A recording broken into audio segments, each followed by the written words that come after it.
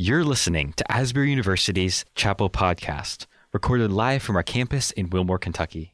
Asbury's Chapel Service hosts speakers from around the world to inspire academic excellence and spiritual vitality. We hope you enjoy today's message. Good morning. Hey, yes, she was so great. She was asking me earlier, like, what do you want me to say about you? And I'm like, I don't know. I'm like a dad, and I used to do cool things, and then I had kids, And so I feel like I'm a little at a loss for that kind of thing at the moment. But I think it is maybe a decent way to get to know people, to talk about things that they love, things that bring them some delight, some joy. And so maybe just if you could get a second in your own mind, what are some things that you actually just love? Things that make you smile. Just grab one or two of those in your mind. All right, now, would you maybe shout one or two of those at me? What are things that you love? Your mom? Dude, you get points back there, man. Your mom. What else?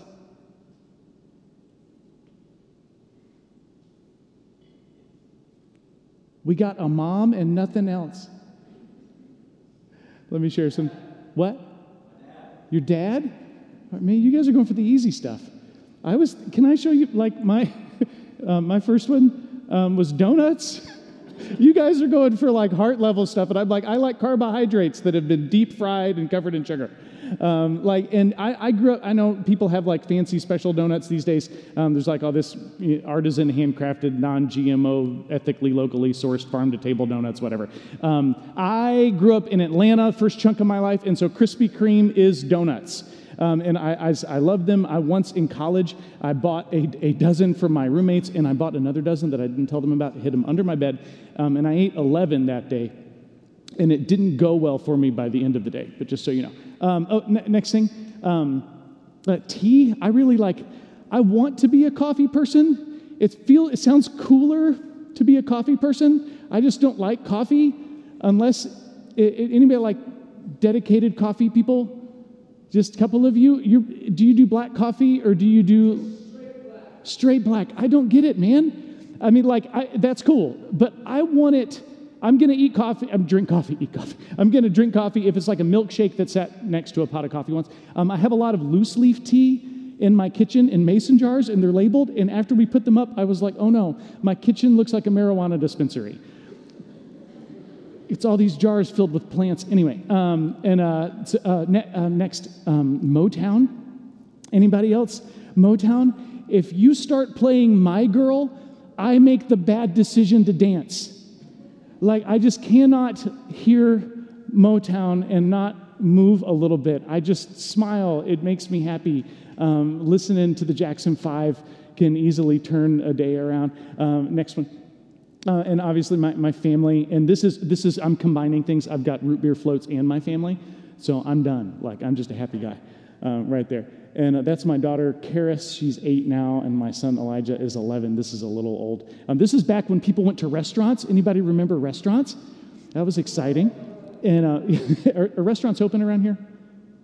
No, it's halfway. Yeah, you can go to the next one.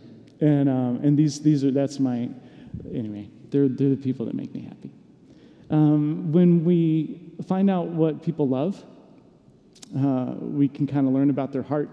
And when we learn about someone's heart, we can see who they are. And so today, I just want to talk a little bit about what brings God delight. Because we're made to love, we're made to enjoy, we're made to experience life in a good way. And so that comes from somewhere, right? And I just want to take a look at the heart of God. What does He delight in? Like Psalm 18. He reached down from on high and took a hold of me. He drew me out of deep waters. He rescued me from my powerful enemy, from my foes who were too strong for me.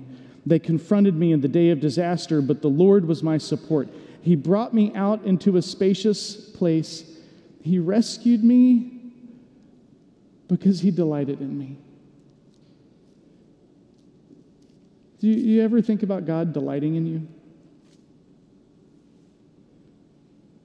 Like that God wants to delight in his kids, or like Psalm 147. His pleasure is not in the strength of a horse, nor his delight in the legs of a warrior. The Lord delights in those who fear him and who put their hope in his unfailing love. Or Psalm 149.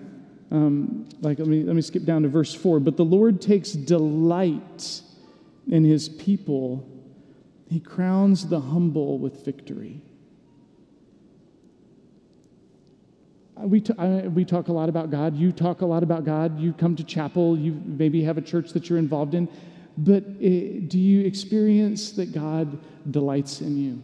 And I imagine here we're coming up on the end of the semester. It's in view. Summer is around the corner. People are starting to figure out either graduation or what they're doing over the summer, or if they're going to stay with the person that they're dating over the summer. Big decision, right? There's all the, and maybe there's a lot of things on people's minds. But when do we take time to remember that God delights in us? That the God of heaven and earth smiles when he thinks about you, and that he wants to be with you. And then that opens up a whole conversation about that God doesn't need us, he just wants us. You can't love something and need something at the same time. That's why all of my relationships when I was in like 10th grade were so dysfunctional, because I needed my girlfriend. She got really famous. Maybe you've heard of her. Her name was Sarah. So that was me. But part of our relationship that was dysfunctional is that I needed her. And you can't love something and need something at the same time, which is interesting that God frees us up to live our lives without him if we want to. Because he knows that he doesn't want people to just need him because they couldn't exist without him. So he gives us that for free. And he just says, do you want me? Do you want me? Because he just wants you. He doesn't need worship. He doesn't need students to gather together in chapel. He doesn't need people to gather together in churches and sing praises to his holy name. He just wants to be with his kids. And that changes things. And we get invited into the dance of like returning grace that we get from the Lord to the Lord. And it gets to go around and around and around. I mean, I'm betting you probably knew where I was heading with this, but just to stick with the Psalms for a little bit, Psalm 37. Take delight in the Lord, and he will give you the desires of your heart, which is obviously that's him, right? If that's who you delight in, that's who you want. And so if you delight in him, he'll give you himself. If we could go to 43, right? Yes. Then I will go to the altar of God, to God, my joy and my delight.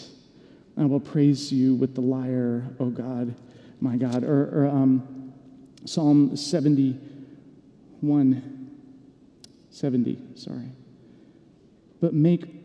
But may all who seek you rejoice and be glad in you. Same word as delight. May those who long for your saving help always say the Lord is great. I just liked this one, Psalm 63.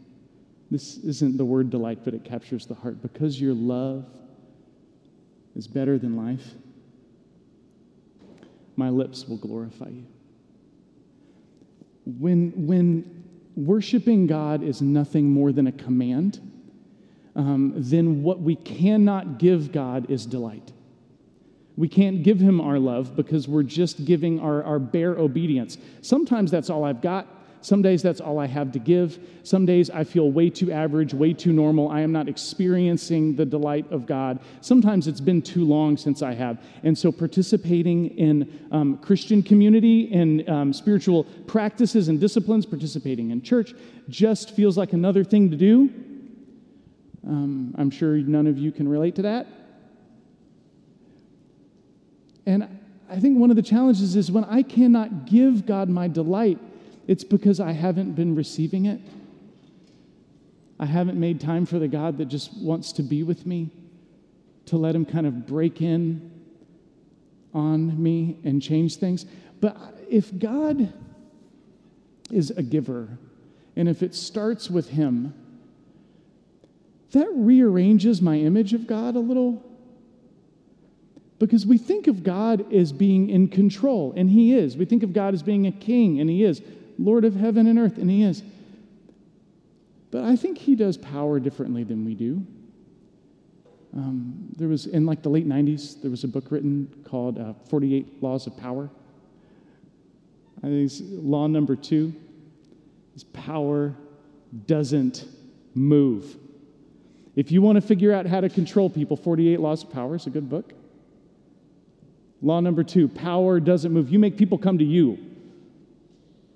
All the meetings are where you are. All your friends need to drive to see you. People need to figure out where you want to go eat. Power doesn't move. You figure out, we're going here, everybody else has to come along or get off board. I am in control of the situation. And being in control feels good. Being king of your own little world feels good. I love it sometimes. That's what I do to my family sometimes. It's not good, but I make that happen sometimes. In communication studies, that was my major, we talked about the principle of least interest, which is simply the person in a relationship who is the least interested has the most power. The person who is the most interested in a relationship has the least power. The person who is the least interested has the most power. If you really want to go out with them, and they just kind of want to go out with you, they have all the power. If you really want to be friends with that person, and they don't really want to be friends with you, they have all the power. They don't move. You move. In Hebrew, that word delight, one of them is chafetz. Can you say chafetz? No? Chafetz? Anybody? You got to get the see if you can get your neighbor wet. Chafetz? Oh, give me something. I got a couple. Okay, there you go. It means to bend. To delight means to bend. To incline to. When I see a hot now donut sign, it bends me off the road. When Motown comes on, unfortunately for other people, it bends my body. And I get up and try to move it. When my kids are in the room, they bend me to the floor to play Legos. I think sometimes it's worth remembering that the God of heaven and earth bends for you. I don't know if anyone's told you that lately, but the Lord of heaven and earth delighted in you so much that he bent all the way from heaven to earth to die on a cross for you. All the way to hell and all the way to the resurrection. That God, our great King, does not live by 48 laws of power. He does not make people come to him. One of my favorite authors says, Scripture is the story of God in search of man, not man in search of God. And then that changes how we live, or hopefully it does. I'm willing to bend my life around that God who cares for me and loves me.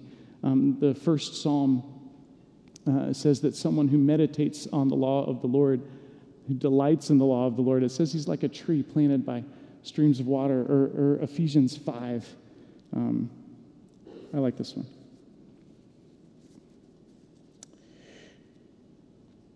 If I can find it. It says, this is verse 9. For the fruit of light consists in all that is good and righteous and truth. Find out what pleases the Lord. That if I delight in the Lord, I want to find out what pleases him and change my life so that I can bring delight to the heart of God and that I can bend my life around him. When I was started dating my wife, she had a 6-month-old kid, and which panicked some people just a little bit that I was dating a mom with like this itty bitty kid, couldn't talk yet, couldn't walk yet. And as we progressed in our relationship, it starts to get pretty obvious. You have to pick like fast. Are you signing up for the dad thing or not? Because it's not just her. It's the whole package. It's if I'm signing up to marry the woman that I love, I am signing up to be a dad. And I just absolutely adored this kid. When we were friends, before dating was even on the scene, I got to be there when he was born with a group of friends. We were outside in the hallway, and we got to hear his first cry. And then I get the chance to date his mom, and we're talking about becoming family together. And at our wedding, I just have a little picture. I got to give Elijah my vows because it wasn't just to his mom. It was also to him. I'm signing up to be his dad for the rest of my life. If I could read you some of the vows that I gave him that day. Elijah, today I vow to take you as my son, to love you and delight in you all the days of my life, to always live with integrity in a manner worthy of your respect, to bring you up in the training and instruction and love of the Lord, to discipline you in love and forbearance so that it may go well with you and that you may enjoy a long life, to honor and respect you as a co-heir in Christ under God, who is your Father and mine, and to guide you as you become a man after God's own heart.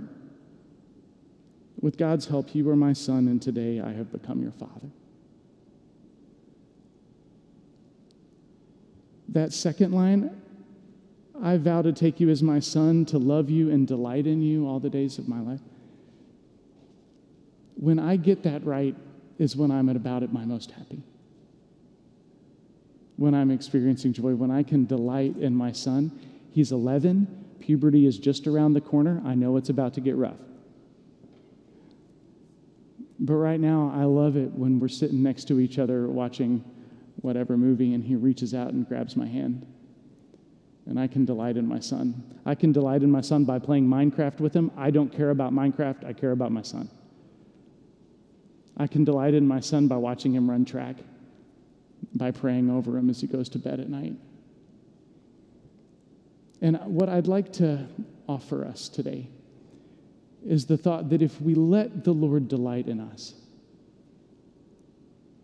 we can find out what pleases the Lord. And that is holiness. That is holiness, returning delight to a God that loves us. So we're going to take a little time. Gabe, where's Gabe? Yeah. Would you head to he's going to play the Holy Spirit mysterious twinkly music. Would you all just take some time and let's pray together? Just maybe close your eyes and turn your attention to the Lord. And we want to give you a little bit of time.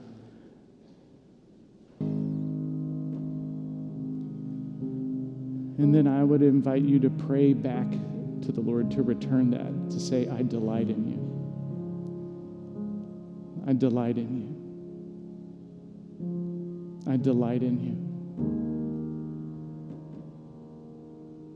I delight in you.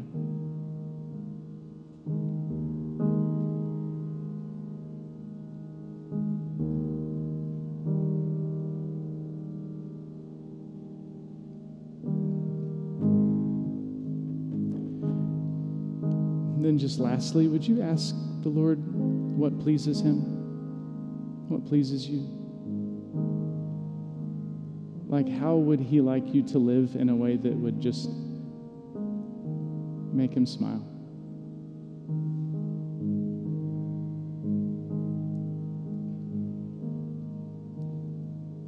Is there some pattern of behavior that he would like you to bend for him?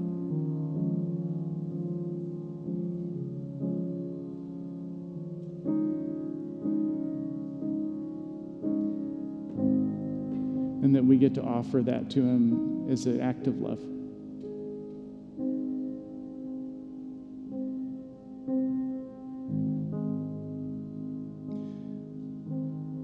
So Lord, I pray that you would continue to pull us towards you. And we thank you that you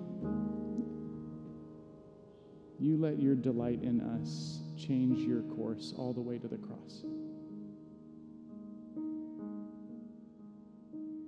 And we want to return that to you.